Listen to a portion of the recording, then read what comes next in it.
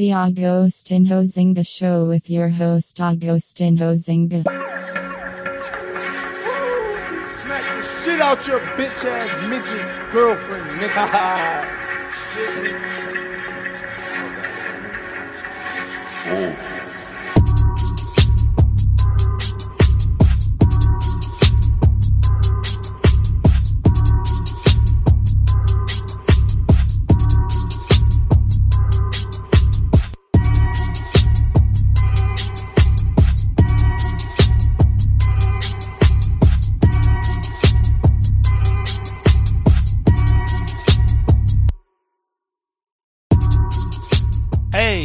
What's going on? Welcome back to the Agostinho Zinga Show with your host, Agostinho Zinga, and this is episode number 717. That's 717, and I hope you are doing well. Wherever this podcast may find you, I hope you are doing swimmingly.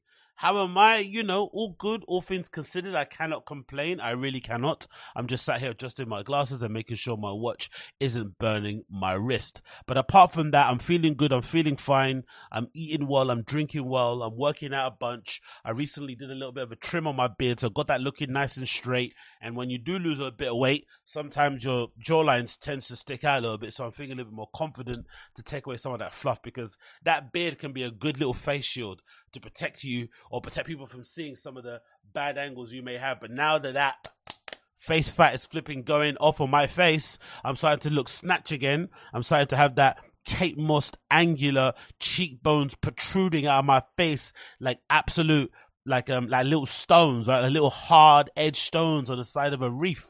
That's how my face is going to be looking angular, right? People are going to be like, "Rod, did you get fillers?" I'd be like, "Nah, bro, this is just the cheekbones underneath just protruding out now that I've finally stopped, stuffing my face full of croissants." So that's been good. But yeah, apart from that, I hope you've been good. Hope you've been fine.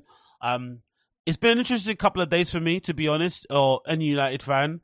All of the, debate and controversy around Sheikh Jassim, unfortunately, for the Qatari group walking away and withdrawing from the process because it was so protracted, and it probably seemed like, or you probably got the feeling, most likely the Glazers didn't want to go for his offer, even though it was 100% cash offer. He's going to wipe the debt. He was going to give the most money for the shares available right now.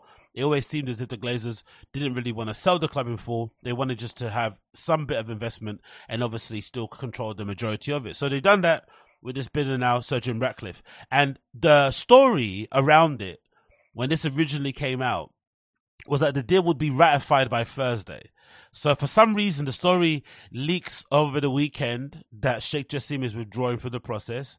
Then Sir Jim Ratcliffe is the front runner, a couple of days later. And then they tell us all these amazing things that he's going to do, take over the sporting side, implement this, implement that. Then there's a weird story that gets floated about Sir Jim Ratcliffe never being a fan of United signing Casemiro, like just some nonsense to kind of appease the fans and put a bit of good positive PR spin on his bid, obviously, because most people wanted a full sale, and the fact that he's coming in with partial ownership is a super underwhelming. And then later on in the week, we get some news coming out that they're going to ratify the deal this coming Thursday, and that he'll be able to implement some of the changes, so he'll be able to start working for the club by the end of the week. And now, all out of the blue, we got confirmation from a few sources that there is no deal being ratified by the end of the week. That's not happening. It's going to get done sometime soon. So it is quite amazing to see the lengths at which the Glazers will go to just refuse to relinquish any semblance of control in the club. They just don't want to do it. They just refuse to do it. It's just not something that they want to do. They're gonna draw this out as long as they can. And then when they're good and ready, that's when whoever's going to take over, whether it's partial ownership or full ownership, will get a chance to do so. But until they decide, nothing's moving. So this is courtesy of Sky Sports News. It says, Man United wait for Sir Jim Ratcliffe deal goes on, but the end game in sight ahead of Thursday's board meeting. So there's a board meeting on Thursday where it's meant to be ratified, but there is no indication that it will be ratified on that board meeting. So it's just all up in the air. Who knows what's flipping happening? Let's read the actual article here, courtesy of Sky Sports News. Let's scroll down here. It says, Ratcliffe expected to purchase 25% of the club for 1.3 billion in the deal that would give his company Enios control over Man United's footballing operations. I still have a big press X to doubt feeling about this, because the Glazers, almost vice-like grip on everything concerning United on their reluctance to implement any positive changes structurally to the club that would allow us to be more successful on the pitch. Look how long it took for them to appoint a DOF, Director of Football, and even John Murtough isn't really a Director of Football. He was somebody that was working internally at the club who just got promoted to that role. They refused to hire somebody externally who could do it. They brought in Ralph Ragnick, who was a bit too honest and blunt for their liking, and then they, sacked him the moment he basically spoke out of turn. They don't really like a lot of outsiders coming into the club and trying to modernize things or, implement better processes to make us more successful on the pitch. They like the way the club is run, the way it is, however haphazard it is. And I just don't think, even with 25%, and then again, who knows if the 25% he's getting is 25% like voting rights? Is it 25% of just shares on a particular stock exchange? We're not really too sure. But if I'm Sir Jim Ratcliffe, I'm going to be putting this stuff in writing to make sure what I can actually do with the 25%, because I've got a feeling he's approaching this with good faith, probably thinking that they're going to, honor the agreement.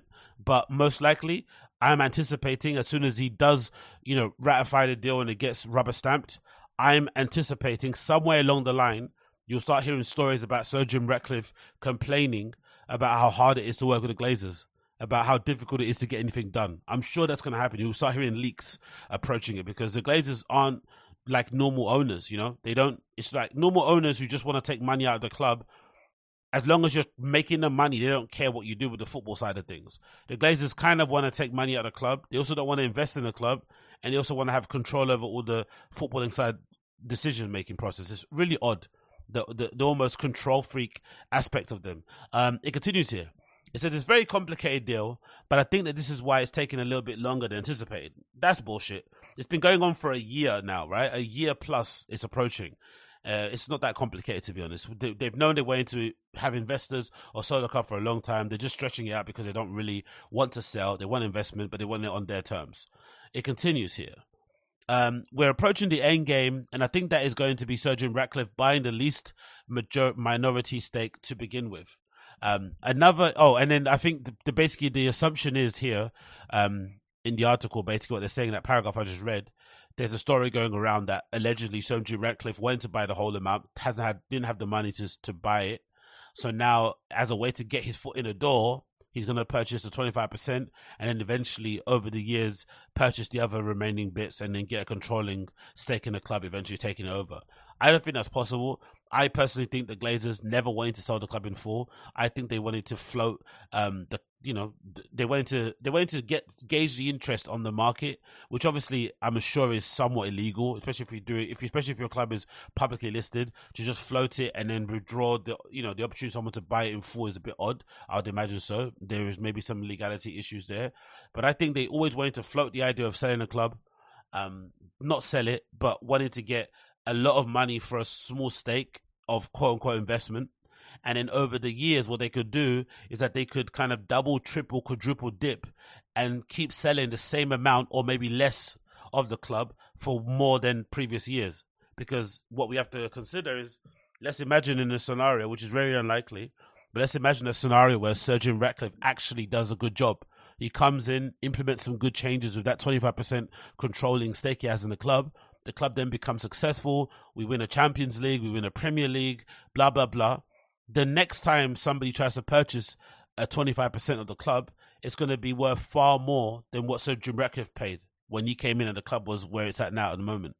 So I have a feeling the Glazers want to do that. They just want to keep, selling little bits as the club keeps improving. And then eventually they'll probably get to that magic 10 billion mark. That's what some people on the inside and all the ITKs and shit and people with their ear to the ground are saying, that the Glazers' actual number that they're not really, saying aloud, but if someone brings that number to them, they're going to sell, is 10 billion. I think Sheikh Jassim offered, like 5 to 6 or something, which is still above the market valuation of the club. I think the valuation of the club is like 3 billion, but Sheikh Jassim offered 5 to 6, but the Glazers actually want 10 billion. But they could probably get 10 billion if they sell bits of the club along a 10-year process. And if the club is successful along that 10-year period, every piece they sell will be more expensive than the previous piece. So it's a bit shit for us fans. No, it's not a bit shit. It's the worst thing ever, to be honest, because in the process, it could also go wrong and it could bleed our club dry and cripple us and put us in a worse position than we're in at the moment. And then by the time someone takes over, it's going to take even more money than it would do now to kind of get us back to the level of competing. But hey, what do I know? Continuing with the article.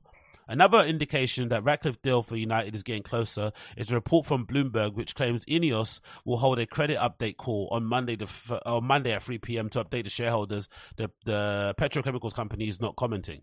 Okay, cool. Thursday's Man United board meeting is a standard practice, has not been called for specific reasons to discuss the deal. They are usually they're usually partly virtual because the Glazer family are based in the States. It's also unlikely that there'll be a resolution for the strategic review, which sparked a long-winded takeover race involving Ratcliffe and Sheikh Jassim. After it was announced last November. The Qatari bid led by Sheikh Jassim withdrew from the process last weekend, 8 months after initially declaring its plans to buy the club. It is fault and was only an offer for 100% of the club. So there's some people out there that are alleging, and as you see there's a timeline here courtesy of Sky Sports News, the actual process started in November 22nd, 2022, so it's fast approaching a year now, basically, and still the club hasn't been sold. So you can see how much of a nonsense it all was. But there are some people out there that are still holding out hope, and basically saying that the way the news was leaked over the weekend made it seem odd. So most likely, maybe some people are suggesting that maybe Sir Jim Ratcliffe has people in the press or in the media that purposely put the news out there that he was close to sealing the deal over the weekend because they knew not a lot of journalists could be around to correct that news until the Monday, and then by then that might put pressure on the Glazers, and that Sheikh Jassim is still involved in the race. Who knows? But this is kind of the sentiment that is existing. A lot of fans out there are just desperate for a change, and they're desperate to cling on to any type of hope. So one of them is this quote taken from MUFC MPB account that says some key figures inside the deal also remain skeptical that Sheikh Jassim bin Ahmed Al Tahini has entirely withdrawn his interest from the club.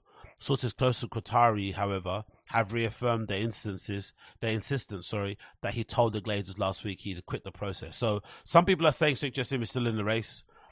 He's just pulled away as a negotiation tactic to kind of put pressure on the Glazers because he's walking away with the whole entire cash deal that he was putting on the table.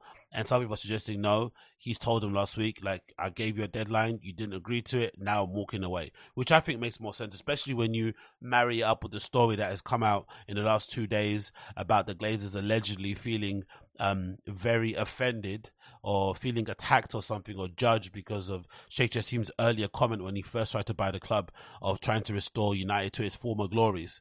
The Glazers allegedly didn't like that statement that came out from Sheikh Jassim, and essentially, if I remember correctly at the time, they even put out a statement that said all bidders should refrain from commenting on the current ownership or something. So it's basically them telling off Sheikh Jassim and telling him to shut his fucking mouth. So as dumb as that is, and as petty as that is, I would assume, family like the Glazers who've gone out of their way to absolutely destroy this great club of mine, they would most likely really would feel offended that somebody is kind of, openly judging their tenure and kind of basically calling it into question and saying that it was a horrible ownership and then saying that they're going to do a far better job. It wouldn't surprise me if they said, hey, you know what? We don't like this, so we're going to not but give you the club now out of spite. It wouldn't surprise me. And then, obviously, Sir Jim Ratcliffe is the perfect person to kind of go for because he's willing to be malleable. He's willing to bend to whatever demand the Glazers have just so he can be the person that can say, I own Me United. Because you'd imagine a lot of these guys, especially people at this sort of level, you've got all the money in the world. You bought all the things that you need. You're advancing in age. The only thing left really is your legacy. So if you can be a childhood quote-unquote Man United fan and say that you own a part of the club or that you're a co-owner of the club, it's going to be something that will, make you rest easy when your time finally does come. So it wouldn't surprise me that the Glazers would prefer to go with Jim Ratcliffe because he's more malleable. And obviously in kind of contrast to Sheikh Jassim, he's also going to he's going to be just happy with the partial ownership because of his legacy and what that's going to mean for the future of his family and whatnot. So let's see what happens. I'm not feeling optimistic. I've all but given up on the Qatari group thing, even though that was the one chance we had to really restore United back to its former glories. Most likely, Sergeant Ratcliffe is going to be the one who's going to win this bid and win this race. It makes a lot more sense because I felt like the Glazers never wanted to sell the club in full anyway. So why not sell the club to a guy? So why not sell 25% to a guy who, wants that control for a lot of money, and then you can still basically run the club how you want, but then have this guy feel like he's a glorified employee essentially. So let's see what happens. Let's see what runs through, but I'm not feeling optimistic in the slightest. Moving on to some really crazy news. This is courtesy of Billboard, man. This is one of the most wildest stories I've been kind of keeping an eye on for a while. I've been posting a lot about this stuff on my other live stream that I do on YouTube called The Random Show. So if you know my channel, it's called TAZS. So it's Taz on YouTube, or just type in the Agostinho Zinga Show. You'll find it and click on the live tab, and you'll see the show that I do sometimes, maybe 3 or 4 times a week, where I just talk about comedy stuff and other random shit. Obviously, the clues in the name. And I've been covering a lot of this house flipping scam, Ponzi scheme thing going on with DJ Envy and this guy called Cesar Pena. So if you're not familiar, DJ Envy is 1/2 or 1/3 of the famous legendary radio show called The Breakfast Club. And he suddenly started to get into the whole property developing, business that people were doing a couple of years ago. And that kind of started kicking off. And then it kind of ramped up during the pandemic, I guess, because people saw that they were in a tough situation. They needed the ability to make some money to allow themselves to clock out of the grind, to allow them to have some residual income, to get themselves out of poverty, wherever it may be. It really did kind of go into overdrive around the pandemic time, maybe because of the stimulus checks as well. Who knows?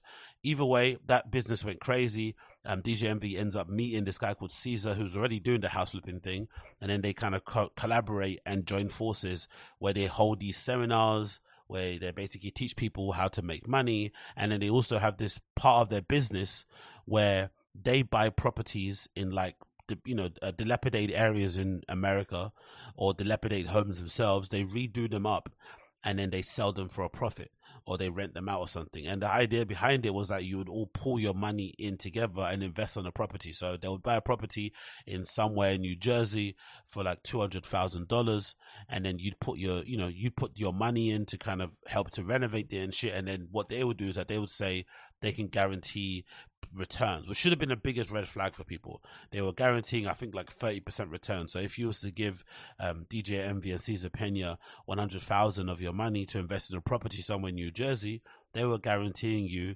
$130,000 back from your 100,000. So you could get 30 on top of it in 6 months, which in most cases, from what I've read online, is crazy. I think the market average, people are saying, or industry average, is around some say that 2 to 9% in terms of guaranteed, outcomes and stuff. But even then, there is no such thing as a guarantee with those type of investments. So it then gets revealed that that whole entire thing was a scam. It wasn't a scam like they started it and then they kind of got greedy. No, from the minute one, there was no houses. All the houses they were taking people on site visits to, they didn't own. They didn't have their name on the paperwork, like nothing, zero. So all that money was just going straight to their pockets, or paying off other investors, basically in the Ponzi scheme type thing. And obviously a lot of people online, content creators, one of them being Tony the Closer, has been talking about this topic and, breaking it down and basically being that the Black Coffeezilla of this entire thing, and really blowing it up and exposing people and warning people. And basically he's been the kind of go-to person to sort of like catch up on the news around it. And the really distressing part about it is that last time of checking, the total amount now that people are speculating has been scammed by DJ Envy and Cesar Pena, they're alleging is so upwards of like 100 million now. The last time I checked, I think they said 80, but now they're saying $100 million is probably the final figure of how much money these guys were scamming from their fans who were into joining on this business. So it's pretty crazy how far this whole thing has gone. So long story less long, now the recent development courtesy of Billboard is the most really crazy part of it, because it's looking like all the fucking cards are falling down. Courtesy of Billboard, it says house flipper tied to DJ Envy charged with Ponzi-like real estate fraud scheme by feds. So Cesar Pena, the other guy involved in the Ponzi scheme, has finally been arrested by the feds. Absolutely wild. So it says here, Cesar Pena, a celebrity house flipper with close ties to New York City radio host DJ Envy was arrested on Wednesday on federal charges that he perpetrated a multi-million-dollar Ponzi-like investment fraud scheme. The charges came after months of social media accusations and civil litigations against Pena, whose victims say he stole their money with promises of big returns. DJ Envy, real name Rayshawn Casey, has been caught up in a scheme because critics say he helped promote Pena, including those appearances on the nationally syndicated hip-hop show The Breakfast Club at 1999. Yeah, that's a big part of the story that I forgot to mention. So one of the other reasons why DJ Envy is like intrinsically tied to this whole case is that he promoted Cesar Pena on The Breakfast Club. Like, he brought him on there numerous times to essentially, acquire new leads and promote their business and talk about how they approach business and blah, blah, blah, their partnership, their work relationship, all this sort of nonsense. So, he is intrinsically tied to it, and a lot of people who they've been interviewing, all the victims who have kind of had their money stolen, are essentially saying that they would have never heard of Cesar Pena if he didn't appear on a radio show. And some of them are going as far as saying that how the radio they trust. So if that guy is on the radio talking about a business, why wouldn't they think it's legit? Which is a lot of reason. Obviously you should have your own levels of critical thinking, but I do understand that line of thinking. If it's on the radio, if it's on TV, why wouldn't I think it's a scam? Why would I think it's a scam? Sorry. The article continues. In announcing the charges, federal authorities said Pena had exploited celebrity status and social media to develop a devout following of potential victims. Promising returns that were too good to be true, Pena allegedly defrauded dozens of people of millions of dollars, said New Jersey U.S. Attorney Philip Selinger said in a statement. Our office is committed to protecting the public from these schemes and prosecuting those who lie to investors for their own personal gain. DJ Envy is not naming the charges and is not accused of any criminal wrongdoing, but federal prosecutors specifically noted that Pena partnered with a celebrity disc jockey and radio personality listed in charges as individual one to boost his reputation as a real estate guru. So people are really debating on whether or not DJ Envy will get prosecuted. I don't think that will happen, but most likely because of all the stink around it and because of him working for iHeartMedia and on a big platform like The Breakfast Club, most likely he'll end up getting suspended, and in the end you'll probably end up getting fired because those companies don't like to be embroiled in these sort of scandals for free. They'd rather not. They'd rather just cut ties. Even if you're innocent, they just rather cut ties. You figure it out. If you're innocent, you come back. If not, okay, sayonara. But they don't want to deal with this nonsense. So he's going to really suffer off that, because I always felt like, The Breakfast Club had a big role in making DJ Envy as successful as he is now. So when he loses that paycheck, loses that opportunity, loses that platform, it takes away a lot of the things that have been making him money over the years. And now that he's been burnt in business with this whole flipping houses scam, it makes it very tricky to see where is the way out for him. So it's going to get really real really quickly for DJ Envy, unfortunately. Even if he doesn't end up in jail, he's still going to have to, he's still going to have a lot of squeaky bum times coming up. It continues here. It says, together they use individual celebrities to promote various real estate enterprises, that Pena controlled. Pena represented that he was a highly successful real estate investor, owned thousands of properties in multiple states, and had business relationships with numerous celebrities. Attorneys for both Pena and Envy did not return court requests for comment. The accusations against Pena first cropped up in May when an Instagram account accused him of defrauding numerous investors and accused Envy of playing a key role. That led to a flood of civil suits from dozens of victims who say Pena owed them thousands, if not millions of dollars. One victim's attorney estimated that more than 30 investors had already come forward, seeking over $40 million from Pena and his wife Jennifer.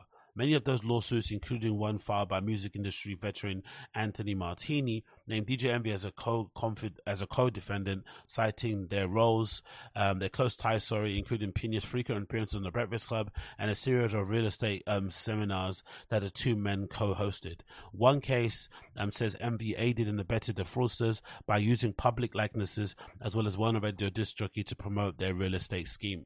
That for me is the one that just I can't still get my head around, because as much as I hate scams, as much as I hate frauds, it's very prevalent in the industry. Everyone kind of does it. So there's probably an acceptance within some of these celebrities, conscious wise, where they're like, this is so obviously a scam. If you get duped by it, you probably sort of deserve it. And it's such a soft touch one. Maybe that's what they think. I still think it's deplorable, but maybe that's what they think. And the reason why I say that is because you see a lot of celebrities, especially women, doing that scam where you win like a prize, where they stand in front of loads of cars and they have loads of bags from designer brands like Louis Vuitton and Gucci lying on the floor, and it's some sort of like I think it's like a sweepstake lottery thing. I forgot what it was, but everyone's done it. I've seen pictures of Nicki Minaj, Kim Kardashian, all these people doing these sort of scams.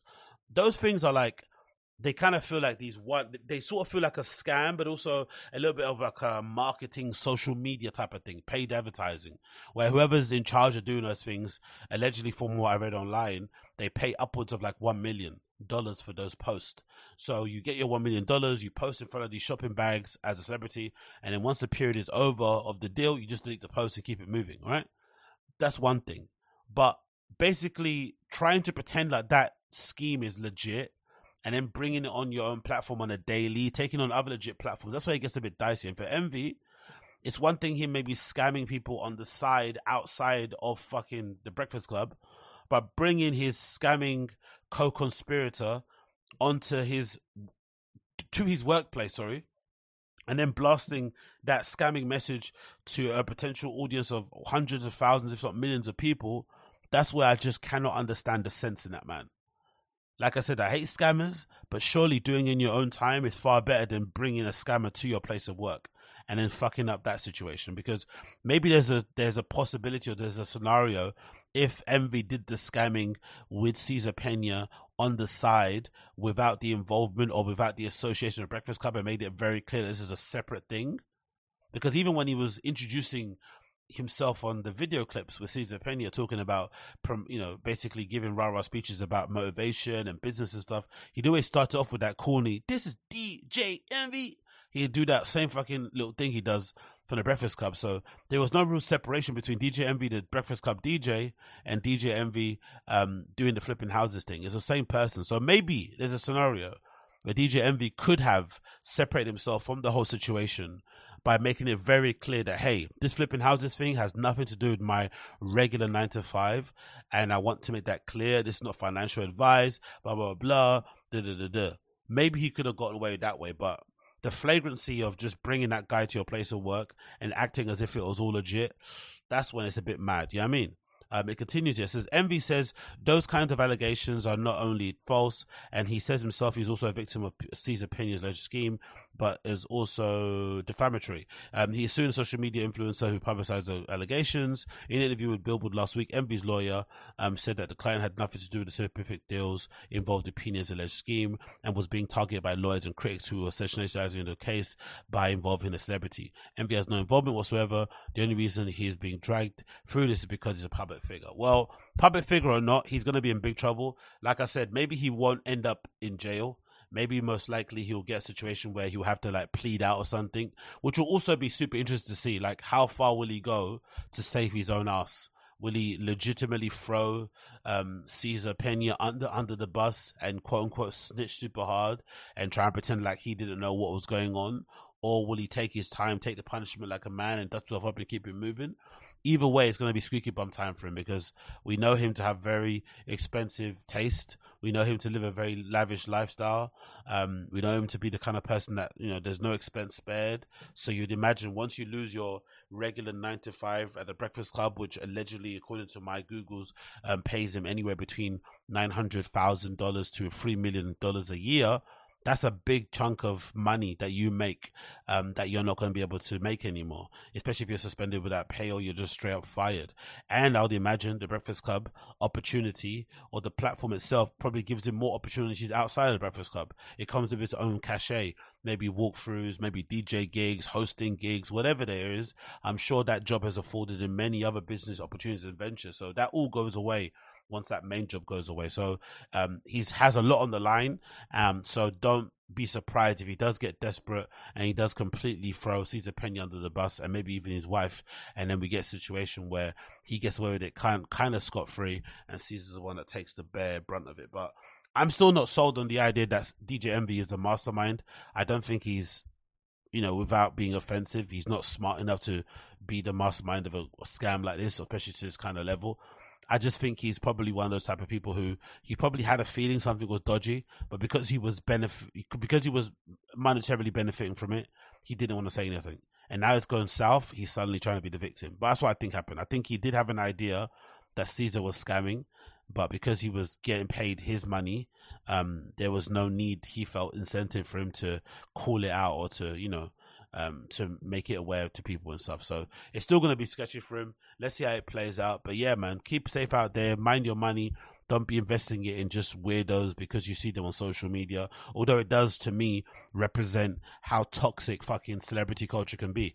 Because a lot of these people only, like they said, invested in that Cesar Pena guy because they saw him appear on the Breakfast Club.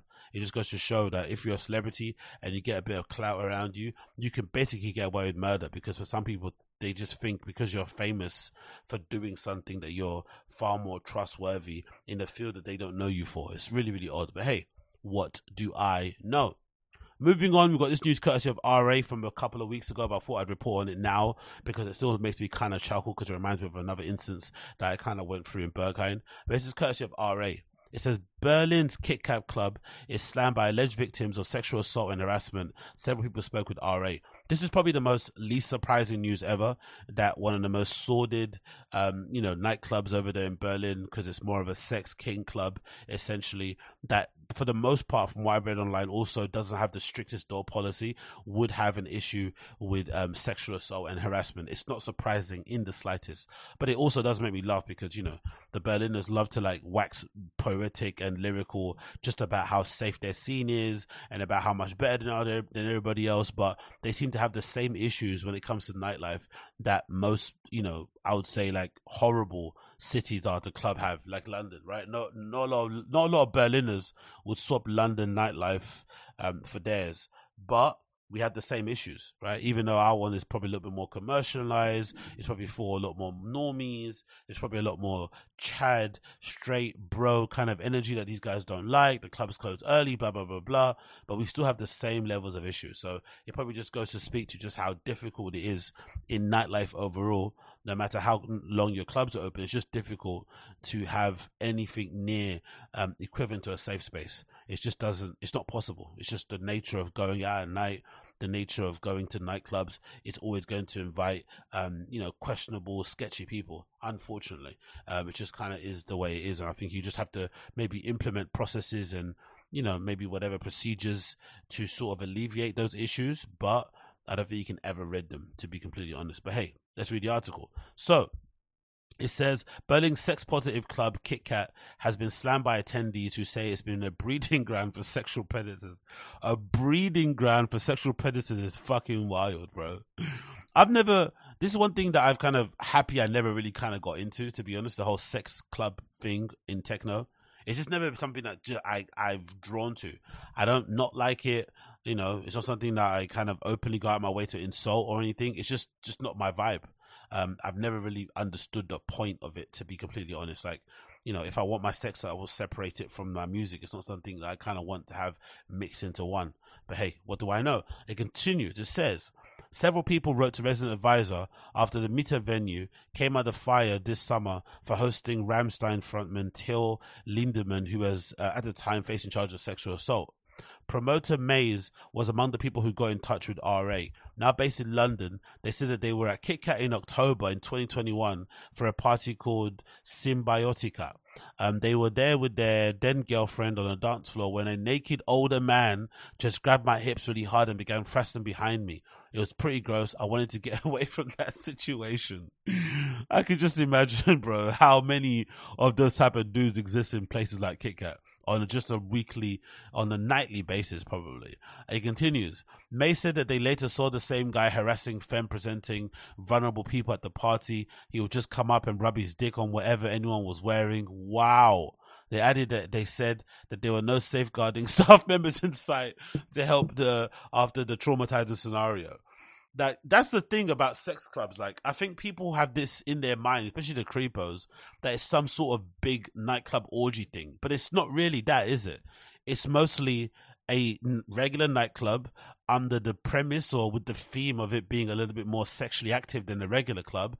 But it's not as if like everybody on the dance floor wants to fuck. Some people just want to be in that ambiance. They just want to be around that kind of energy. But it doesn't necessarily mean that they want your genitals rubbed up against their bum or their thigh. especially your flaccid genitals. That's absolutely disgusting, bro. God damn. So this is the sort of place that really shit for everyone. No, there's a quote saying. Sorry, the quote is saying is this. This is a quote, right? Yeah. So this is the sort of place that's really shit for everyone who's vulnerable and being harassed or assaulted, Mace continued.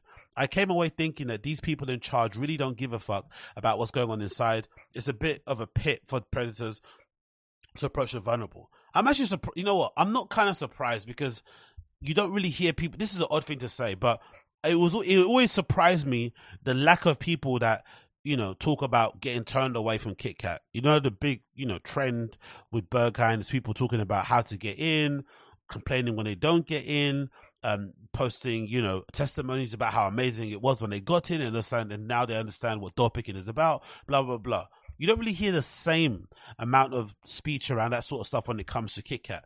I even see more people online complaining they didn't get in at fucking Sisyphos than they do at Kit Kat. So Kit Kat looks like the type of place where if you legitimately turn up there wearing some Amazon basic harnesses and chokers and all this sort of PVC nonsense to make you look like you understand where you're about to be and what it's about, and you just go in there, you know, with a jockstrap on or something like that and nothing else and a pair of boots, people just let you in because you somehow fit the look. But there's no other investigation or digging in deep or whatever it may be or vibe checking apart from that. It seems like if you just put the uniform on, you're in. So it's not surprising that it's a bit of a breeding ground for this type of level of harassment and shit. It does make a lot of sense, to be fair. It continues. Mace didn't submit any official complaint to the venue because they said that they had little faith it would be dealt with properly. Pretty much everyone I've spoken to who isn't a cis straight man finds Kit Kat very unnerving, very creepy. I decided I wouldn't ever go back. I love the fucking I love how cisgendered straight men like myself just keep getting this regular little, you know, just a little bullet there. Just, we have nothing to do with this. Oh no, we do actually, because the guy that did it is probably cis. Okay, I see. I take that back. But it's just hilarious how, for some reason, I guess there is probably a thinking within dance music that cis straight men are the ones who ruin clubs, are the ones who ruin parties, are the ones who pollute dance floors. And I would say, and I would push back and say, I don't think so. I think we all play a part in ruining it because I don't think things are meant to last forever. The good things, I think they're meant to have a run. You're meant to enjoy them for what they are. But inevitably, the more popular a party, a club, a scene becomes, it's always going to attract some, you know, some characters that you probably wouldn't want to spend your free time with. That's not a slight on the cisgendered nature of people. It's just a nature of the party and the scene, especially because Kit Kat is a world-renowned club, right? I think most people around the world who are into the kind of music that I'm into or the kind of music they play over there will probably know of Kit Kat. So that is just, you know, it's part of the process of growing to that kind of scale, which again makes me think people should put a little bit more respect on places like Berghain and their ability to, for the most part, avoid big scandals like this. Yes, there are still issues there, I understand, but for the scale of the club, they do a really good job at, you know, making sure that they're holding onto the reins and it doesn't get too crazy.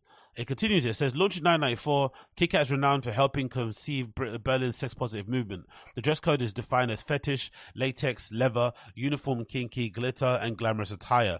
But according to Mays, the club fails to visibly define its rules for consent, which sets it apart from other sex-positive spaces that clearly signpost the nature of the event and its the code of conduct. RA asked Kit Kat Club about its consent and signposting policy, but received no repost. Exactly. And that's a weird thing as well, I've noticed.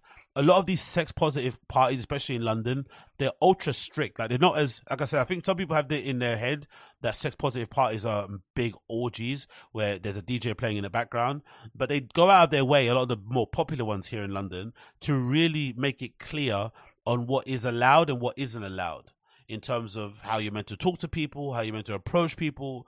They make it very well known that we have wardens who are wearing particular color vests or wristbands, patrolling the space. Like, they go out of their way to make it known that this is we're trying to make this a safe space. If you break the rules, you're going to be fucking chucked out and banned forever. So it's kind of in the back of your mind as you go into these places to kind of be on your best behavior. And obviously there's a lot of like self-policing, I'd assume, as well, in that little community of people too, especially if you are enjoying the rave. It's within your best interest to make sure that there's no creeps there so it doesn't get ruined and doesn't get shut down and shit. But again, the fact that they put all this stuff out there, the Kit Kat in terms of dress code, and they make it as like basically the barrier of entry is you walking in with fetish, latex, leather, uniform, kinky and glamorous, and you basically get in. And that basically is maybe the crux of the issue. There isn't anything more to add to it than just that, really, kind of surface level. It continues here, it says, but according to May, an RA spoke to one other former Kit Kat attendee, Dana, who visited the club regularly in 2019 and early 2020. She said that only the signs that she can remember seeing were very basic ones, like consent is important. If anyone doesn't interfere against your wishes, to go to the security. She said she doesn't recall any signs about Pacific rules. So no signs about rules, no security or people patrolling the dance floor, punters who probably don't give a fuck. Nice recipe disaster. Nice recipe for disaster. It continues. But I know the partygoers don't understand the concept of consent very well, which was one of the main reasons I stopped going there. Another alleged incident took place during a Gegen party in February 2023. It's very recent. One artist who wishes to remain anonymous told an RA that they were groped twice at Kit Kat before a friend intervened. The man just wouldn't fucking listen. A lot of us have fun, run away from a very horrible world. Sorry, a lot of us have fun. What? Let me say that again. Sorry, my comprehension of the English language is really suffering here. A lot of us have run away from a very horrible world. We don't need predators. Our community is already full of emotionally fragile people who should feel safe, not be subjected to something horrible happening to them. Yeah, that's true, but that's also a little bit fanciful.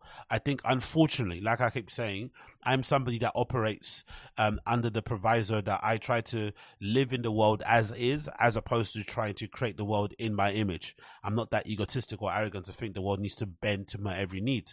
But you have to just be on your P's and Q's and know, unfortunately, in nightlife, you're always going to attract unpleasant characters. I think even Berghain, I always mention it all the time, but even with their strict door policy, I'm pretty sure a few cunts happen to walk through their doors every single weekend and will do until that club is no longer around. It's just the nature of the beast. They have to obviously implement things inside the club processes and maybe attitudes of people feeling personally responsible and stuff to flipping alleviate those issues. I feel like personally that's really, really, really important, more so than saying, oh, we run away from that world, we don't want that toxicity to be inside the club. It's like, bro, that's not really, that doesn't really make any logical sense. But hey, what do I know? I continue here. According to anonymous artist, there were awareness team members at Kit Kat when the incident occurred, but not enough of them.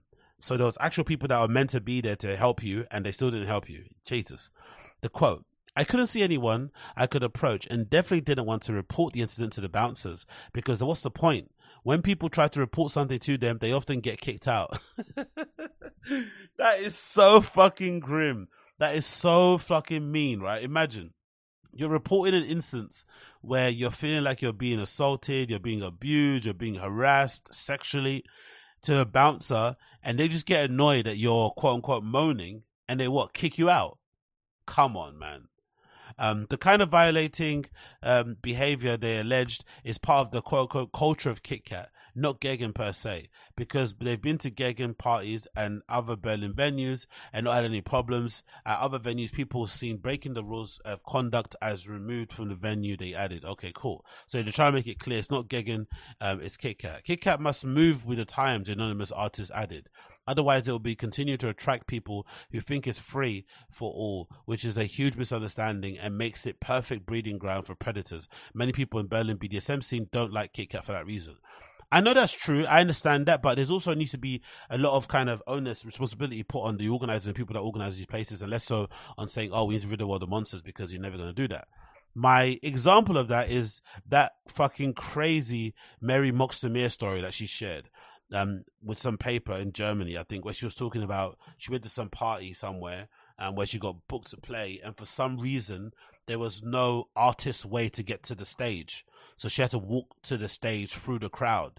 She walks to the stage through the crowd, and some random guy in the crowd like grabs her breast. And he doesn't get chucked out, I think, or something crazy like that. And then as she's playing, she's seen the guy in the crowd like fucking standing there and shit. Like, just imagine how terrifying that must be to be in that situation. So again, that could easily be alleviated by the fucking organizers having a way for the artists and DJs to fucking get themselves from the front door of the venue or the gate to the fucking DJ without passing through hordes of fucking people who are maybe drunk and high and just too excited. That should be possible to do. But hey, they don't, so here we are. We continue here. It says RA approached Gagan for comment on the alleged incident. The spokesperson said the party, BIPOC awareness team, which was established in 2014 to deal with misconduct, wasn't made aware of the alleged incident, and such allegations are taken very seriously. At Gagan, he added awareness team crew members patrol Kit Kat and are stationed strategically near the toilets, the main floor DJ booth, and next to the paramedics teams. Details of how to help you and if you feel violated or uncomfortable can be found on printed materials at the party and online. Gagan's spokesperson also said it's disheartening to learn that alleged victims of sexual assault, possibly influenced by concerns of related reputation of Kit Kat bouncers, was deterred from reaching out for help.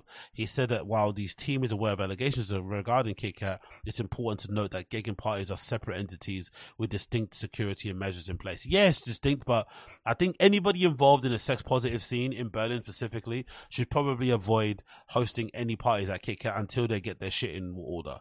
Because the stink around them, the dark cloud that hangs around them when it comes to this sort of funny business with abuse and harassment is just too much. You're always going to be lumped in with them if you keep throwing parties there. You just have to separate yourself. According to Lutz from the Berlin Club Commission, which shares a building with Kit Kat, the venue hires its own security and bar staff, but promoters usually hire their own security teams. Aha, all right. So it's basically a accepted thing in the Berlin scene that the Kit Kat's in-house team are shit. They don't give a shit. They don't care, or they don't enforce the rules. Blah blah blah. So a lot of people that do host events there bring their own team because they want to guarantee people's safety and shit, or at least try to. He said the Club Commission's Awareness Academy, which provides violence and assault prevention training for venues and promoters and collectives, has previously collaborated with individual workers and promoters at Kit Kat, and will extend this collaboration. I love that they got this in Berlin, innit? I wonder if we have the similar thing. This is how seriously they take fucking nightlife. They have a Club Commission's Awareness Academy, which provides violence and assault prevention training for venues, promoters, and collectives. Fucking sick. It continues. M, an attendee at kink parties across Europe, said she went to Kit Kat for the first time in March of this year for Symbiotica. In the clubs I go to, you see visible monitors wearing armbands, walking around the crowd, so you know who to go to if something happens. I noticed none of this at Kit Kat. During her time at the venue, M said a random guy came. It's always guys, isn't it? Like, Jesus fucking hell, bro. We have a horrible reputation out here on the dance floor. During her time at the venue, she said a random guy came and stood right next to her and a friend while they were engaged in an intimate play. He came out of nowhere and tried to join us. That's never happened to me before. Fucking hell. Yeah, because there's a lot of rules and etiquette around that sort of stuff. I remember when I was reading it when Crossbreed was around, about the things that, you know, you're meant to do and not do. There's also loads of videos of it as well on YouTube. I'm sure there's people posting little reels of how to act and conduct yourself at kink parties, but basically it's common sense, isn't it? What you don't do is just sit there and stare at people, right? You don't stand next to people when they're engaged in their play or whatever they're doing. It's just common sense shit. But obviously if you're a creepo, those are prime places to go to do your creep shit.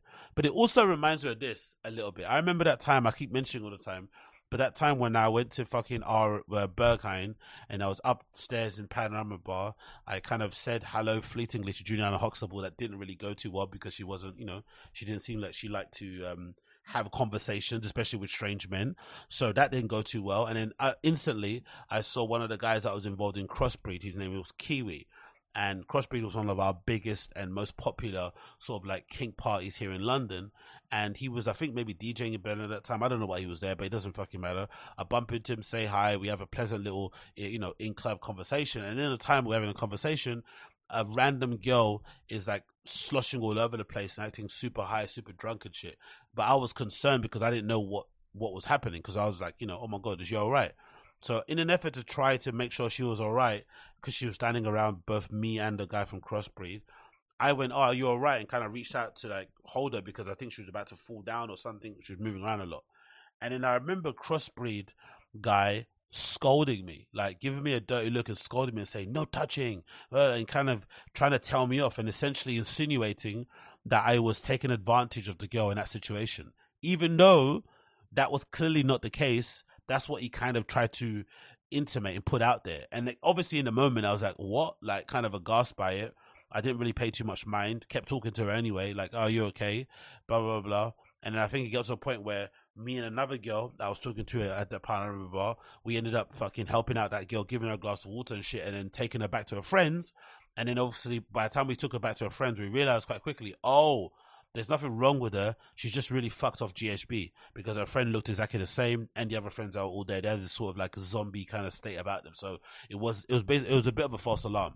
But I remember just feeling really shitty at the time. Like, how dare this guy try to insinuate that I was trying to sexually take sexual advantage of this woman? So I don't know. It was such a weird thing to do to somebody. But then when the news came out later on, a few months later, that, you know, there was issues around maybe bullying and harassment and stuff concerning that Kiwi guy at Crossbreed, which is funny too, because I think, if I'm not mistaken, the allegations against the founder of Crossbreed, one of London's popular kind of kink parties, wasn't that he was abusive on the dance floor, all that sort of nasty stuff. It was stuff like, I'm assuming behind the scenes, like maybe interpersonal issues, talking to people in a rude way, whatever it may be.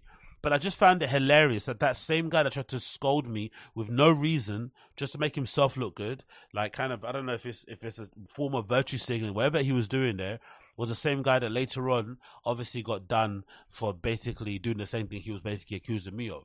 So there's clearly, I think, a thing that people need to keep in mind, where if there's people out there that are like preaching way too loudly about being the good guy, the safe space, the this, whatever, you have to really be wary of those people, especially when they're trying too hard to basically make that a part of their personality. There's probably some fishy, very dark and dicey things going on in the background. One would assume. But one thing I do remember Crossbreed did really well was the whole armband thing. You know, making sure everybody, because I didn't go to the parties. I remember seeing pictures, and there'd always be what you call them, like a warden or somebody kind of like an awareness team member, always kind of floating around with their little high vis vest on and their wristband and stuff. So it was always very clear where you needed to go to if you needed some help and assistance. And they also made it abundantly clear on the website what the rules were. If you break them, you're out, kind of thing. There was no cutting corners or anything along those kind of lines. So they did a good job whilst they're around to kind of make that very clear. But I guess there's probably more that could be done, especially when it comes to sex positive cards. There's just so much opportunities for people to be taken advantage of. You really have to probably go out of your way to create those things and put those processes in place, because if not, it can get really dicey really quickly. So let's end this article. It says, speaking to RA promoter Chris Symbiotic said that the educated awareness team members are present at all night every Symbiotic party. He said approachable staff and security personnel are also present, especially in sensitive situations. He added,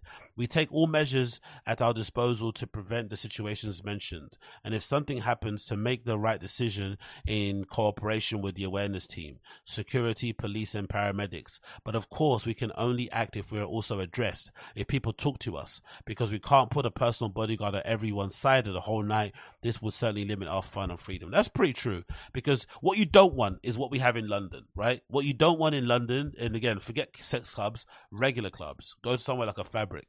You have bouncers literally, you know, steamrolling through the middle of the dance floor with flashlights on to make sure no one's taking bumps, to just disturb the fucking flow of the night on a dance. It's just horrible, right? So you see hordes of security, you know, zigzagging in between the crowd, standing on the side and leering at you and shit. It just is a bit of a vibe killer. So especially at a sex positive club, you'd imagine security guards on the dance floor in every corner was definitely going to ruin the vibe.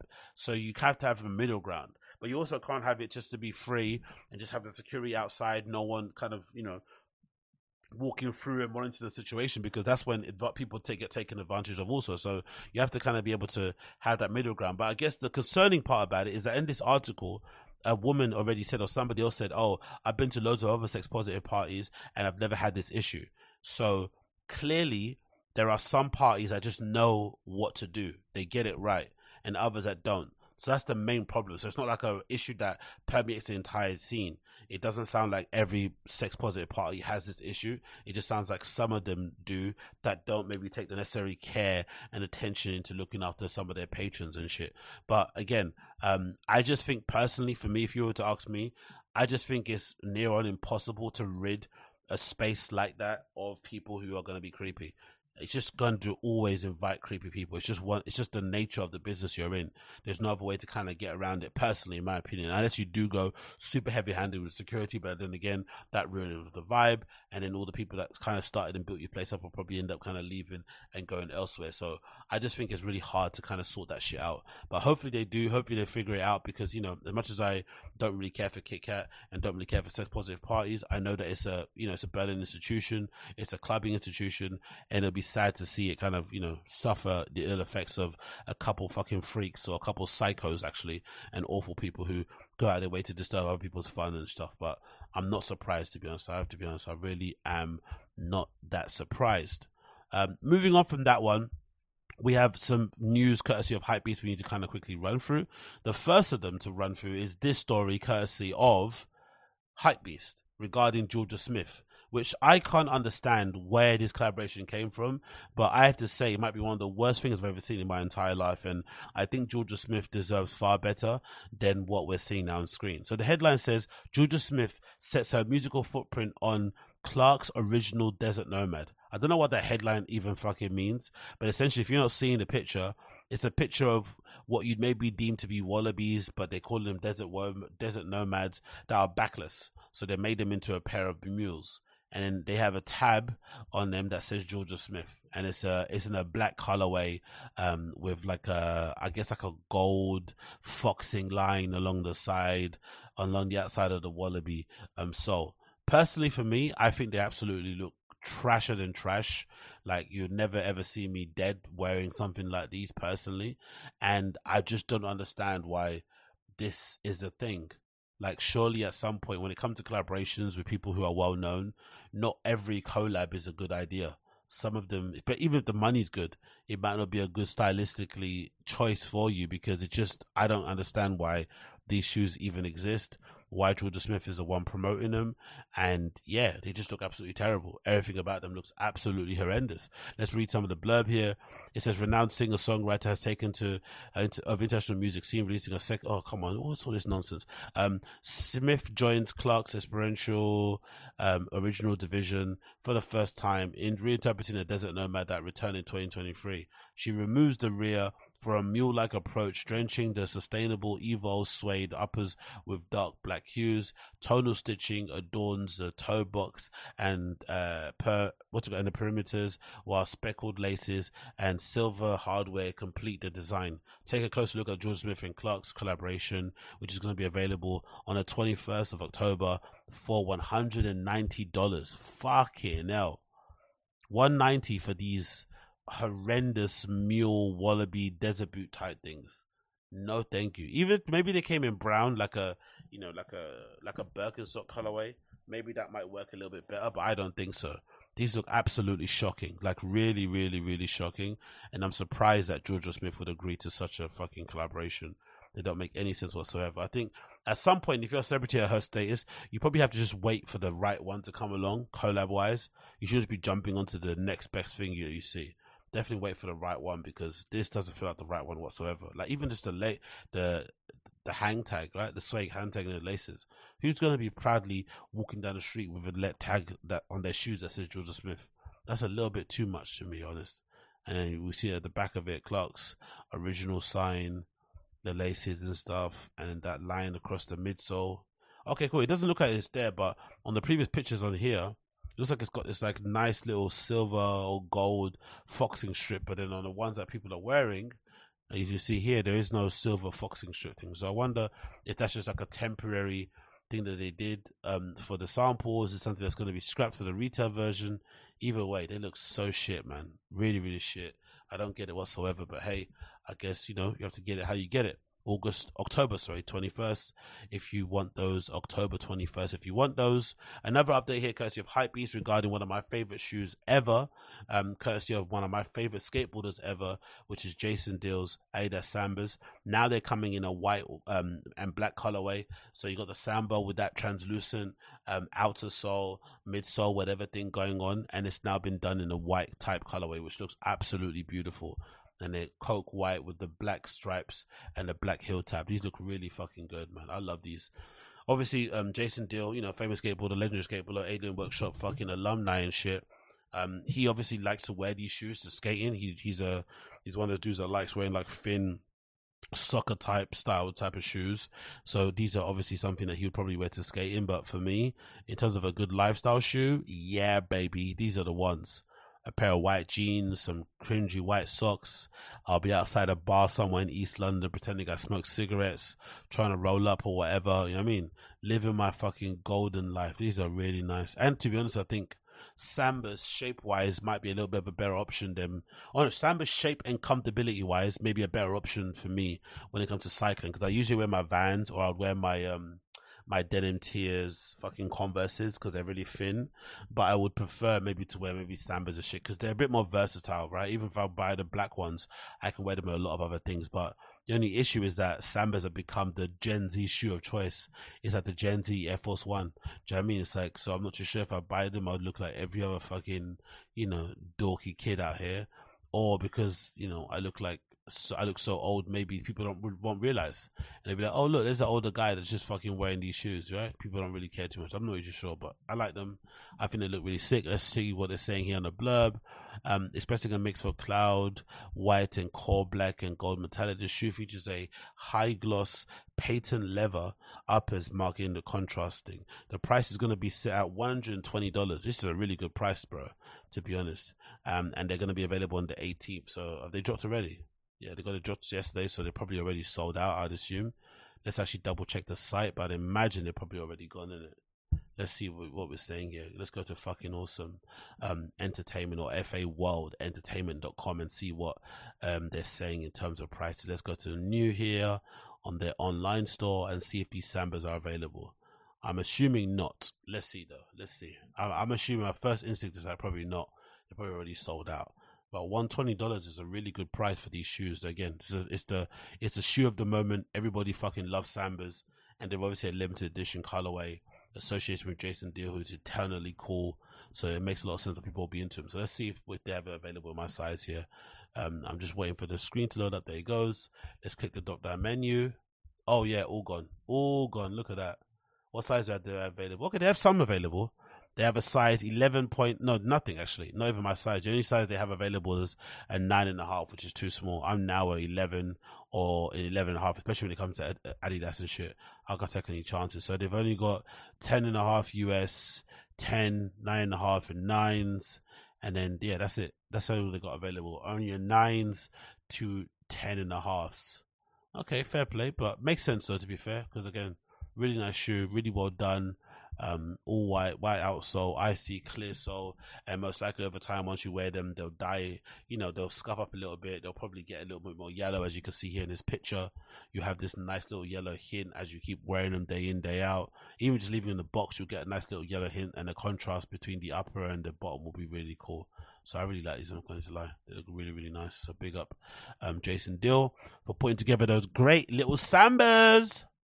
Then we got this news courtesy of Hypebeast again regarding Undercover linking up with North Face. So I wonder if this is like Undercover deciding to move away from Nike, because I forgot what the name of it was called. Is it like Gaiokusu or Gaiokusu?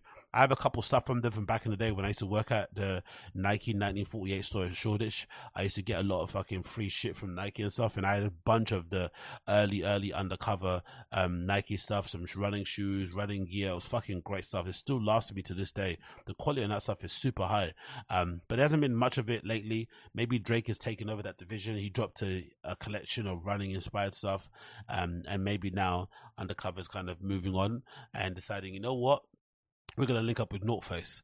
So this is called the North Face Suku. I think it's called Suku, the partnership with Undercover. And the picture here, we've got a jacket with Undercover branding on. We've got some gloves with Suku that says peace and love on the fingers, and also a North Face logo. So let's see what this whole thing is about. It says, adding to its range of lines, John Takashi's Undercover has now come together with the North Face for a new partnership. Dubbed Suku by the North Face and Undercover, the collaborative development sees the emerging and technical functionality, with striking styling. The teaser shared by the two labels offers a first look at the team, while the red and black grey tonal says it's a sentence. Okay, cool. Take a close look of it.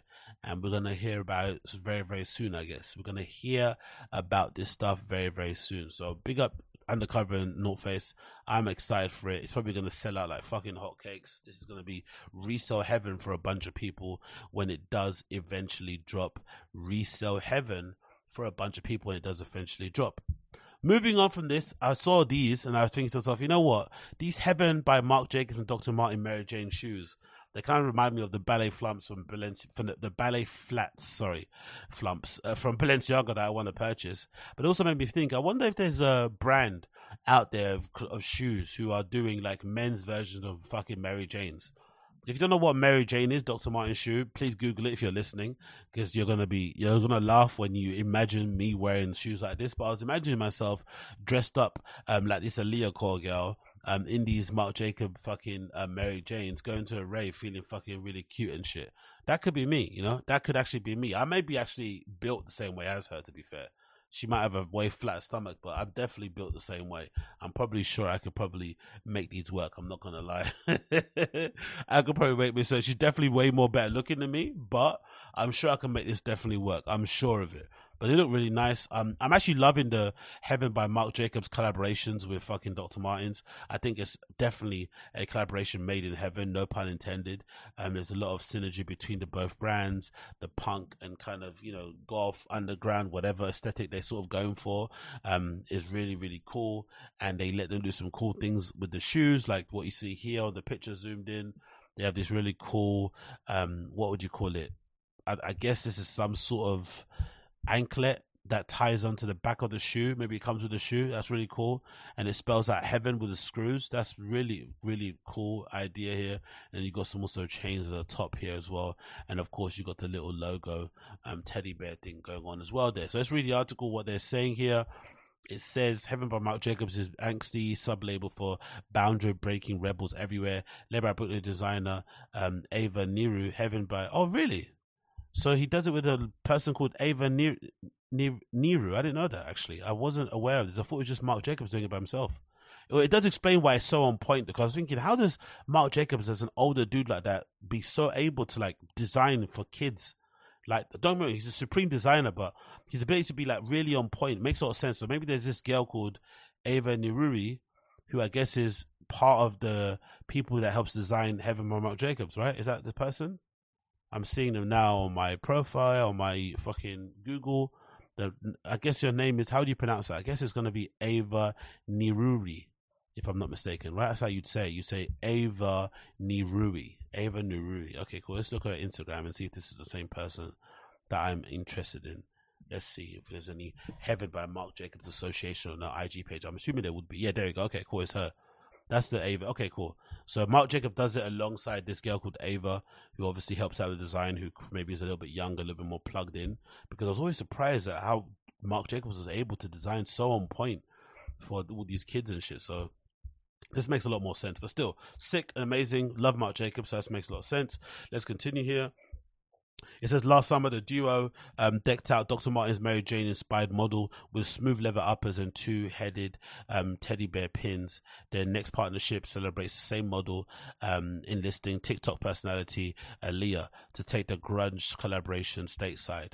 The Dr. Martens Adina Beck shoe is delivered in a black with burgundy colorways, crafted in 90s velvet with exposed bridges. I like that. I think the sole is even thicker too, if I'm not mistaken. Because I remember when I used to work at Dr. Martens, we had a couple of these shoes. I don't remember the sole being that thick. I think they've kind of bulked up the sole as well. So that's pretty good look. And then it says here, throat straps boost silver hardware and feature Heaven's trademark bear decor, paying homage and tribute to the era-defining friendships. Standard airwear pull tabs. Take a closer look. And they're going to be available on the 20th. So yeah, they look great. The Aaliyah girl from TikTok looks fantastic in them also. She's selling them really well in the photo shoot. So big up her. She's definitely been going places ever since she kind of burst out there on the scene.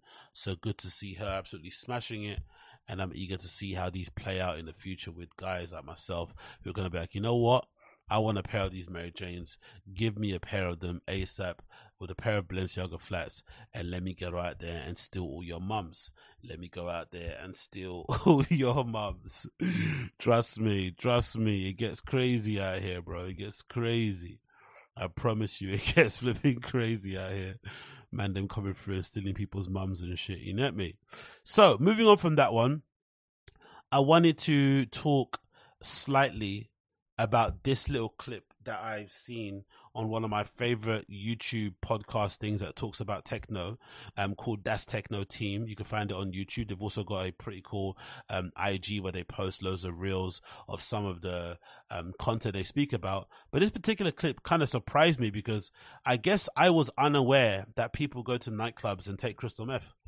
I don't know. I'm aware of people doing, pills, doing ketamine, doing coke, doing acid, doing GHB and stuff, but I never thought people would be in there doing crystal meth, to be fair. So I'm really surprised. But one of the guys on Das Techno Team admitted to basically doing some of it back in the day and having friends that do it also. So it kind of made me think about the things that people get up to on the dance floor when they're having a good time and shit, and how sometimes you can maybe trick yourself into thinking you're the one on the dance floor that's being the liability when everyone around you is actually off their heads, to be honest. So let's actually play the clip and see what these guys are saying. Also, what was particularly hard for me was also that, but I think I have that in general, the collapsing of people. Uh-huh. Yeah. Tell me more. I think we all do drugs. I'm also very vocal that I use GHB. Always very vocal because I don't believe in demonizing a drug, because that would mean no GHB, but then tons of speed and ketamine or other drugs. I do believe that GHB and GBL in Berlin are problematic because they are problematic. They were also very problematic. Just in Berlin. Why are they problematic in Berlin? No, it's also problematic in London. It's also very problematic. It was very problematic in Amsterdam. We see a change now in Amsterdam, though. The GHB thing is still something that kind of surprises me because, again, I'm so naive when it comes to sort of stuff because I guess I have such an infantile relationship with drugs and alcohol in the UK because everyone just does the same shit ad nauseum. No one really tries to explore or delve deeper. Maybe there are other parts of the nightlife scene that I've been a part of that do that, but the places I've been to, and I feel like I've been to a few different types of parties and scenes in London, everyone just does the same thing, rinse and repeat. So when I finally did see people, when I was in that Berghain toilet at one time, which is always the greatest times to go in there when you want to do some of your gear and you happen to befriend a group of people in the queue before you go in and you end up sharing a cubicle. I love those occasions because those are usually a good indication of people thinking you're chill. Right, in that short interaction in a queue, or maybe sharing a couple of jokes, or maybe just from your vibe and no words being spoken, they're like, you know what, you seem cool. Would you want to come into our cubicle and do your stuff with us? So you don't have to wait ages for people to leave and do it by yourself. Yeah, no problem. Of course I will. So you go in there and you just, you get chatting and you start doing your stuff and it's fucking fun. I fucking love it. So one time that happened, I was in a cubicle with a bunch of gay dudes who were really nice, actually. We had some really funny, cool little conversations in there. But I just remember them starting to do GHB. And I didn't know what it was at the time. So all I remember them is them kind of getting a water bottle and kind of pouring and being like literal scientists and doctors in there and making sure they poured a particular amount into that fucking lid.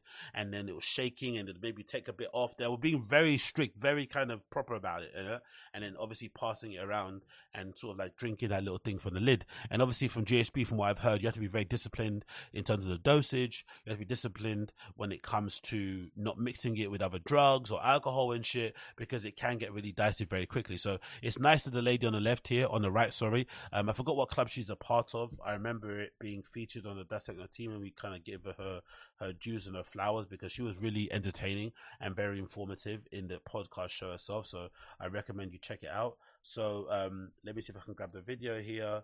There, this is episode number 6, and it features a guest, and her name is Isabel Ho Kang. And Isabel Ho Kang is, according to the description, a true OG raver, an active part of Amsterdam's beating nightlife, and a co-founder in Esther Community, promoter, artist manager, and the list goes on. Join our trio as we have a conversation about Gen Z, illegal raves, Amsterdam v Berlin, risky consumption of trends, challenges of the scene. As always, feel free to join the conversation, blah, blah, blah. So yeah, she was really good. So big up Isabel Ho Kang for opening up in this conversation conversation. But yeah, I do remember that first time I saw random guys in a Berghain toilet taking GHB and wondering what it was. But again, like I said, I'm a big pussy. I do the stuff that I do and only that, and I didn't really want to take part, so I just was happy to have the conversation. And then later on I found out that it became a big issue, especially during the pandemic. Here in London also, people were just trying to basically, numb the pain of being inside all the time and seeing their futures and whatever else be kind of, shut up in flames because of this fucking crazy virus. So they're just kind of doing drugs to sort of while away the time. And that's when people start to get a bit crazy, addiction started to spiral, and things started to get a bit risque. But I also was somebody that was a little bit, I wouldn't say, I was a bit suspicious of the demonization of the GHB thing. I was like, isn't this just like every other drug that you take, that if you go over the topic and kind of start controlling your life? And I'm glad that some people are coming out and saying, hey, I do it and I do it safely. But I do understand some people do go a bit crazy, but let's not demonize things, because all of these things are bad. Do you know what I mean? If you actually want to live in if you actually want to have a somewhat of a healthy life, maybe cutting out all those things is probably the way to go. But because that's not likely, let's actually have an honest conversation around how to use these things safely. And obviously also say there are people out there that are doing it on a regular basis, or maybe when they go out and have no issue whatsoever. So yeah, big up her. Let's play the video. Why is there a change? How is there a because change? we try not to demonize it. Okay. And talk about it. Mm-hmm. I would never advise someone young to start using this drug, because I think it's a very dangerous drug. Yeah. Mm-hmm. In ancient times, no, I'm just kidding. They used to even use crystal meth in Berghain, and you don't see that anymore. I have seen that. You have seen it. I have seen that in my time. Yeah. I mean, they used to, they call it Tina or whatever. Yeah. It's not a trend anymore. And I'm asking myself, what happened there that made it uninteresting anymore for many? Or did the users just die? Or I don't think it's a very sustainable drug. Okay, it's not sustainable. No, and hard to party. Yeah. So if you get an addiction, you would do it at home with your friends. Yes. So many of like heroin, for example. Yeah, like heroin. Yeah. Many of the people that I knew, because I used to take it regularly. I would say not excessively compared to many. I never. I love that, innit? All of us caners are the same, innit? We have a real inability to just like, yeah, take it, have a good time, it's good. There's always that fucking disclaimer. I do it a lot regularly, but not a lot. It's like, bro, come on. You know what I mean? Like, the fact that you do it is you do it. And the fact that you do it socially when you go out, and you go out often, it means it's like you do it a lot. It is what it is. But I love how we all have this kind of ability to try to trick our brain into thinking that we're not doing the thing a lot when we are doing it a lot because we enjoy it. It just is what it is. I guess to the regular person who doesn't do it, it sounds absolutely crazy. But if you're amongst people who are in the same scene as you, and they like the same thing that you like, you should be comfortable to say, you know what, I do it. I've got it under control, no real big issue in there, and just kind of keep it moving. But hey, what do I know? There you go. Collapsed in public or something like this. But I was taking it for most parties. I haven't for, this year at least. I don't plan to anymore, as I've realised that I just... He nearly waited to say like a long time. It's like this year at least. Honestly, I love how we all have the same type of like language and cadence. You know what I mean? It's like when you're clean, you haven't done nothing for 2 weeks, and you feel like you haven't done nothing for half a year. It's like, bruh, wind your neck in, man. It hasn't been that long. I mean, 2 weeks, you start fucking posting up fucking motivational quotes and pictures of yourself drinking green juice and having cold brews in the morning and going for a run. It's like, it's only been 2 weeks, bro. And you're only not doing it because you have no money, not because you have a choice or the option to do it. It's so funny. Don't need it without still being an anecdote, Yeah. As it was just, I realized it was just excessive, gratuitous. But many of the people who I know from COVID times and a little bit before COVID times and beyond, like say late 2019, who I knew were taking it regularly, the vast majority I'm still friends with don't touch it now at all. Yeah. Most of them are not kind of anti it. Like, I don't want to be around people taking it because they understand it, but also don't feel the need for it for their experience now. And this includes DJs, party organisers, ravers. There are a few that still are. I have less and less contact kind of naturally, generally with like people in that scene, is I have noticed there is kind of, we rarely see anyone who's, let's say, obviously subjectively, you know, because I know what it looks like if someone is taking a lot of this drug. But there's very few people at, for example, Drift or these smaller parties where it's like, yeah, so what you described is like, if I see someone collapsing, that ruins my mood for the rest of the party. It, like, not just from a point of I'm worried about this person's health, but also the point of like, this is making me hyper aware that because this person's done that, and actually that person is clearly taking G, that person, is this going to happen again? You know what's really funny though? In Berlin, they have such a no tolerance vibe around people that collapse. You go to many clubs, some of the most popular ones out there, the Berghains, the this, the that, and they will legitimately chuck these motherfuckers out. I think Berghain have this process where they have like an ambulance or something around the corner, around the back. So as you're queuing up in front of the door, on your left-hand side, there's like on the left, and then you turn a right, there's allegedly some sort of ambulance there or something, right? I've never gone around that side because I always go the other way to go home and shit, or to go back to my Airbnb or hotels are usually in the other direction. But there's usually some sort of like awareness team, van, ambulance. There's something there. They always point people to go over there. I've seen people all the time get chucked out and they point them over there. They have no tolerance for like trying to make sure the person's better or anything. They don't want any of that shit. If anything, it's like I won't say if it's a plausible deniability. It's just they don't want somebody to die on their premises because they took too many drugs. So they'd just rather you go outside and sort it out on your own. I remember one time specifically, there was this girl that was super fucked that was talking to me while I was sitting down somewhere. And I guess I wasn't really noticing because I wasn't really paying attention to what she was saying. I was on my phone. And then I guess someone must have noticed her being too crazy and acting too drunk. So they told the bouncer. But then she was sitting next to me and shit, and I guess she was moving around a lot. So I took her bag and she was falling on the floor, and I put her bag next to me. Like she was like moving. I was just like, okay, cool. I'll just put it on my phone, whatever. Like let her do what she wants, and then when she's ready, she can take her bag. But I guess in the confusion of what was going on, a security guard came, took her straight away. By the time I realized she was getting took, and I remembered, oh shit, the bag's on the floor. So I went to go and follow them to go give her a bag before she got chucked out. And then that's when I saw the whole like, oh yeah, go around the corner thing.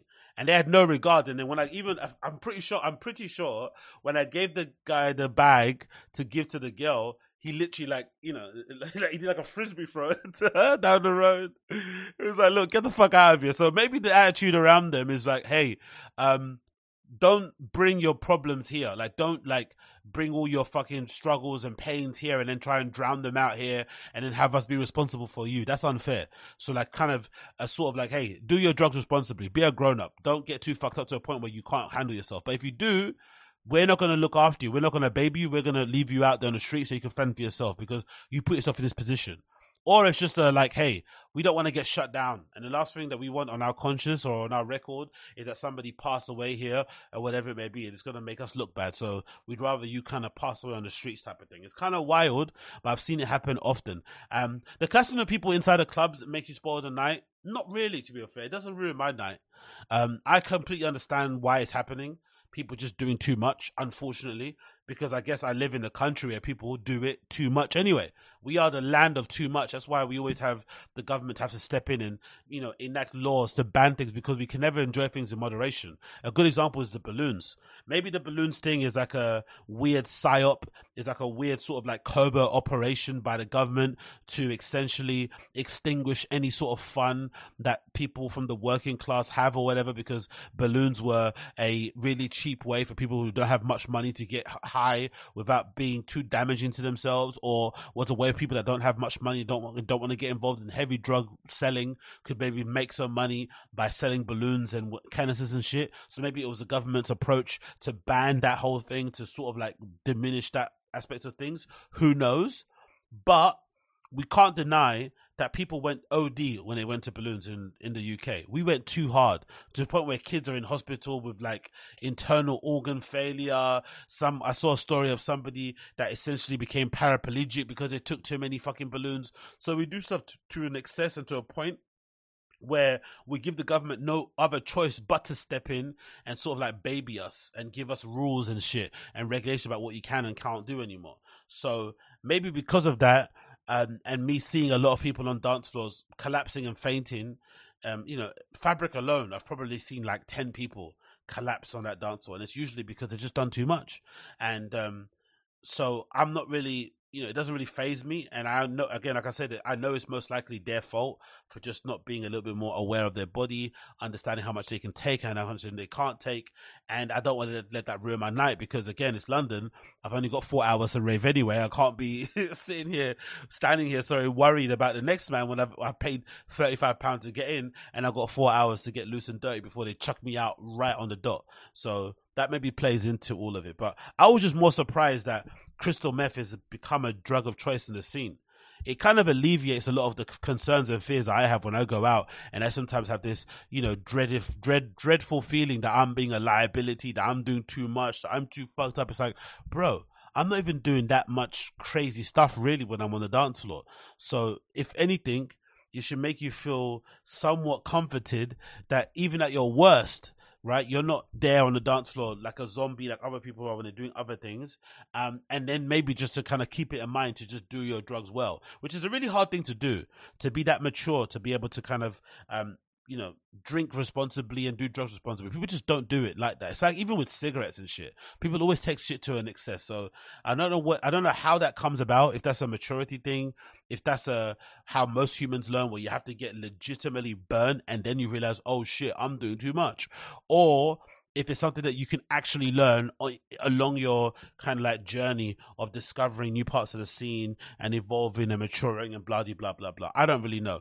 But I was kind of shocked to see that there are people on the dance floor taking crystal meth. But it does explain quite a bit about Berlin and that scene overall, because if anything, they are probably got the opposite problem that we have. We probably do the thing where we do the same drugs all the time, ad nauseum, because we only have a limited hours of going out and we don't have the time to experiment. Whereas they have clubs that are open 17 plus hours, so you have all the time in the world, to do what you want, to kind of get a bit crazy, get a bit loose. And it kind of would be a waste of an opportunity not to get crazy, right? Not to try a microdose, not to try other types of drugs, not to try maybe, research chemicals, whatever you want to try. You're probably if there's any perfect time to do it, it'll probably be if you live over there. So I completely understand why they go that far and why they try other things and dibble dabble. But I just don't think it would work here, unfortunately. Like, imagine trying to take an LSD or an acid trip in a regular club in London. Like, it's a waste of time, right? I mean, by the time that kicks in, you're already chucked out. Now you have to fend for yourself on a Jubilee line. Good luck. You know what I mean? It's not going to work. But yeah, big up that's Techno Team. One of my more favorite pods to listen to. I know some people don't like it because they say, like, it's just these guys kind of bloviating about the scene and shit. But I'm sorry, I love to bloviate myself. I love to ramble myself. I love to take things like nightlife and clubbing way more seriously than what they actually are. And these guys are the personification of it because they live in one of the most, professional clubbing environments in the world, in Berlin.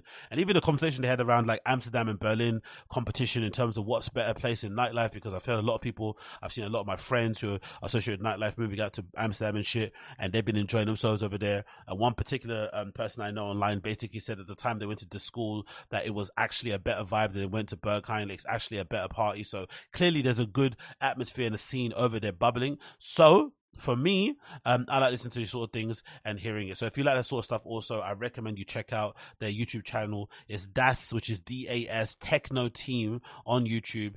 They've got loads of cool little videos out there, and of course they've got a good little social media presence. They probably do the thing that I should do when it comes to social media online and clipping myself and putting it online, but I don't usually do it. But hey, what can you do?